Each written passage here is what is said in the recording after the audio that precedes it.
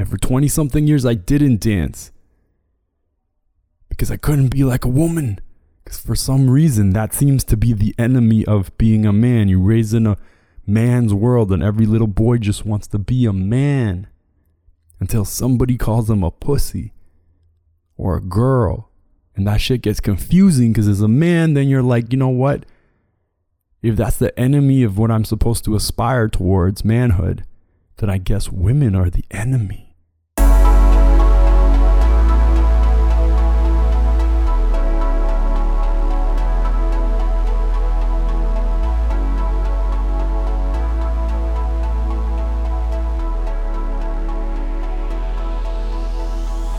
This is the Heart to Mouth podcast. My name's Darius, and you are listening to episode 112. That's right, 112 episodes in 112 days. On today's episode, I want to finally try to unpack this weekend I had. I went away over the course of 3 days this past weekend with a group of men, just men. And we went to a cottage. We played in the snow. We saunaed. We cooked. We talked. We sang. We just did all sorts of things. And I've never done something like this, especially with just a group of guys. The last time I was at a cottage with a group of guys, there was a lot of vomit. I'm just going to leave it there. And I would definitely not call that last time a conscious guys cottage trip. But this time around, it definitely was. And so what I wanted to do is, first and foremost, take some time, and I never do this, but I wanted to take some time to process and think and let all of the things that happened and experience that were had to percolate and to integrate back into my system. I feel like I've done a lot of that. And I also feel like that's Dan, my computer. You guys know him. He loves to tell me what time it is. Thanks, Dan. I appreciate it. So the truth is, I feel like I could probably continue integrating and realizing things for fucking years because that's just the type of dude I am. That's also the type of weekend it was. But for now, while it's fresh, I thought I'd just run down a couple of things that I discovered. Some I knew, some I needed to be reinforced, and some were brand spanking new. So here you go. My 11 takeaways from this past weekend's conscious cottage trip with the boys. Number 1, openings matter. The way you introduce things and open things up will set the tone for the rest of the weekend. So a couple of things happen. One, for myself, I know I can oscillate between introverted and extroverted, and sometimes quite introverted, and some people are surprised by that. And I've noticed that if I actually early on take a stance and open myself up, it sort of sets the tone for the rest of the experience. So in episode 106, before we went on the day of, on the Friday, I said, you know what? I'm going to open my heart up and be a little vulnerable and tell myself and the world how I was feeling.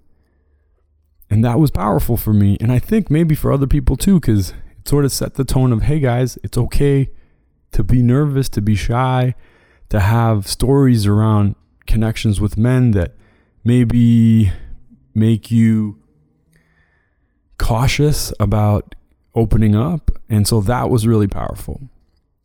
Also, the opening, I remember one of the guys did this kind of cool improv things at the first dinner that set a tone of playfulness. And I'm really, really grateful for him for doing that. Number 2, curation is magic. And by curation, I mean curation of the people there. I don't know how Steve Ballantyne did it, but there was some magic in the curation.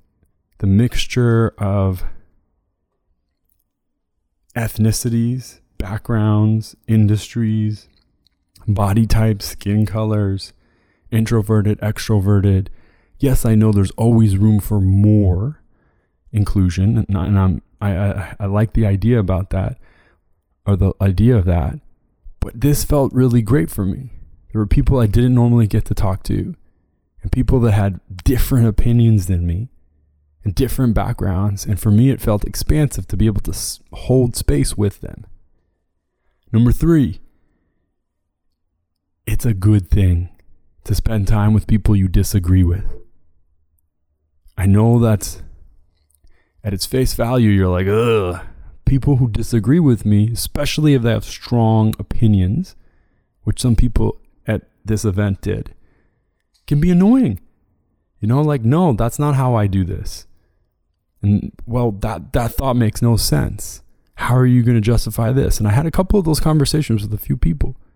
I did my best to try to stay open, but also not to back down if I felt strongly about something. And what ended up happening is a couple times I got triggered. A couple times I had to just sit there and be like, it's a really good point. I never thought about it like that. And that's the advantage of hanging out with people that are intelligent, that are explorers, that ask tough questions, you know? And there's so many of my friends, guys, girls, all over that fall into that category, and I'm really grateful. This weekend, I guess, was just a concentrated dose of that because we were isolated together. Number 4, everyone's an asshole. Yup, everyone is an asshole, including me. I'll never forget a friend of mine, a couple years back, he got married, and I said, hey, how's married life? And he told me, yeah, it's cool. I'm like, how's it living with your new wife? He said, it's the same shit, except we're all assholes. I'm like, what? He's like, yeah, she's an asshole. I'm an asshole. I'm like, what do you mean? He's like, well, we grew up in different cultures with different families, and we had a way of doing things. So now when you encounter someone else's way of doing things, you're like, that's fucking wrong. That's not how you're supposed to do this. And guess what? You're being an asshole, and you think they're an asshole, but you're both assholes. And I love the way he said it because it's okay. It made me laugh, and it made me remember that the way I think something is done is not necessarily the way it's done. So it's like point number 3, stay open. Number 5, what a refreshing reminder that men are emotionally curious. They have questions and they want help. I know men are notorious for never asking for help, but I got to witness it with my own eyes and my own ears. We created a safe environment, a playful environment, a loving environment where men could ask questions about all sorts of topics. How fucking beautiful is that? And then we look at the group, and someone had an answer, they put their hand up and they chat and they share. And we're like, damn, we need to take notes on this. This is really cool. And some of the questions were really personal questions, and I'm so proud of the men for asking. Gives me special joy to watch men ask for help. Yes. Number 6. Dude, men love to dance. And guess what? Dancing can be friggin' healing. For me, it was. I'm going to speak for myself. All of this is speaking for myself. I can't speak for any of the other guys, of course. But for me, growing up in a tough neighborhood where I was taught that real men don't dance. Real men fight or fuck. Women dance. Pussies dance. Faggots dance. That's what I was told. I hate using that word, but I wanted to get my point across here. And for 20-something years, I didn't dance because I couldn't be like a woman. Because for some reason, that seems to be the enemy of being a man. You raise in a man's world, and every little boy just wants to be a man. until somebody calls them a pussy or a girl. And that shit gets confusing because as a man, then you're like, you know what? If that's the enemy of what I'm supposed to aspire towards, manhood, then I guess women are the enemy. So, I digress. Being able to hold space with men and just move however they wanted to, and dance and laugh and be playful and light and joke and be brothers, that was deeply healing shit for me. I'm not gonna lie. Thank you. Wow. Number 7. Long-lasting friendships take a long fucking time. Right? It's so easy. And I'm sort of like in the middle, right? I wasn't a part of the first cottage trips. This is the first time I came to this, but I know the guys. And there's a couple of people who don't really know the guys that well. And I can sort of, I'm like the bridge, you know? I can see their energy, and they're like, oh, am I going to belong with these guys? Everyone's got a clique. What's going on? All these backstories, all these, you know, inside stories and jokes. And that's because they've just known each other for a long time. For me, the thing was like, well, I'm not going to belong to this. These guys are already tight and connected. But guess what? They're open to being tight and connected with more people, but you got to show up. You can't cower it away.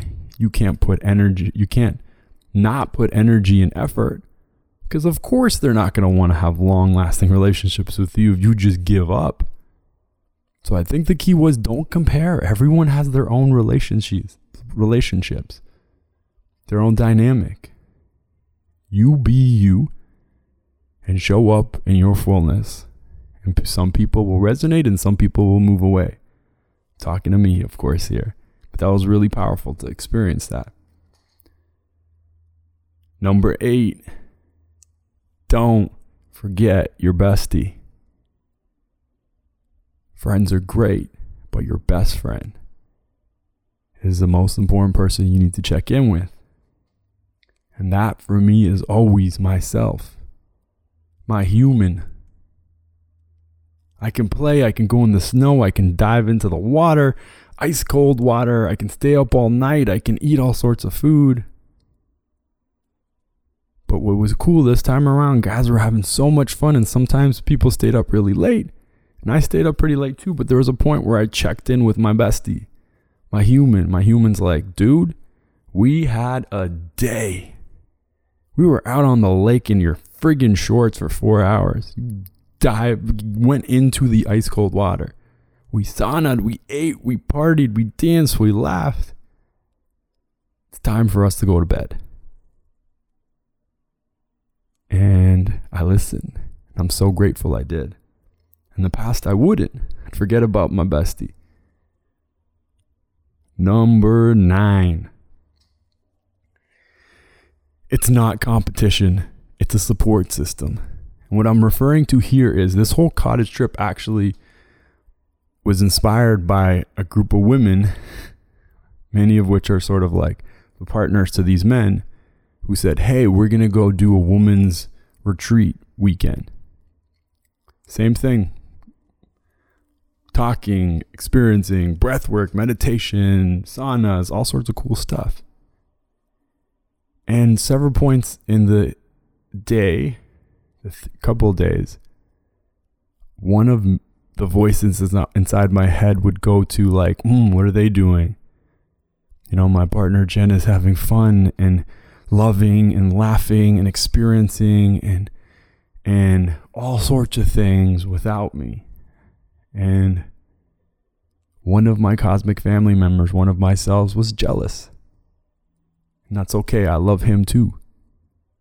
But I kept holding space for him and kept reminding him and kept loving him and telling him that that's not competition. It's a support system.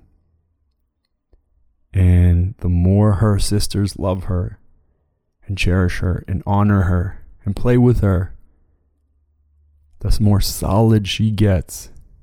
And that solidness, that stability resonates through our relationship. And the same for me. We want to be our own stable, solid human. And to do that, we need a couple of pillars holding us up, just in case something happens to one of those pillars. There are multiple pillars ensuring its stability. Number 10. This was a theme that came up over and over again.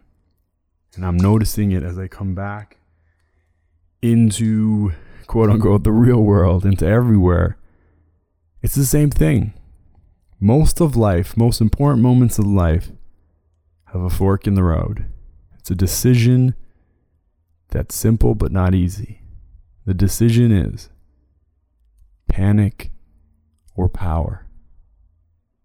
You can't do both at the same time. And we experience this through cutting a hole in the lake and submerging ourselves into this ice cold water. And you come up and your bones are cold and your muscles cold and your heart's racing and your mind is going ballistic. And each man, as he came up, we'd look at him and ask him a simple question. Panic or power?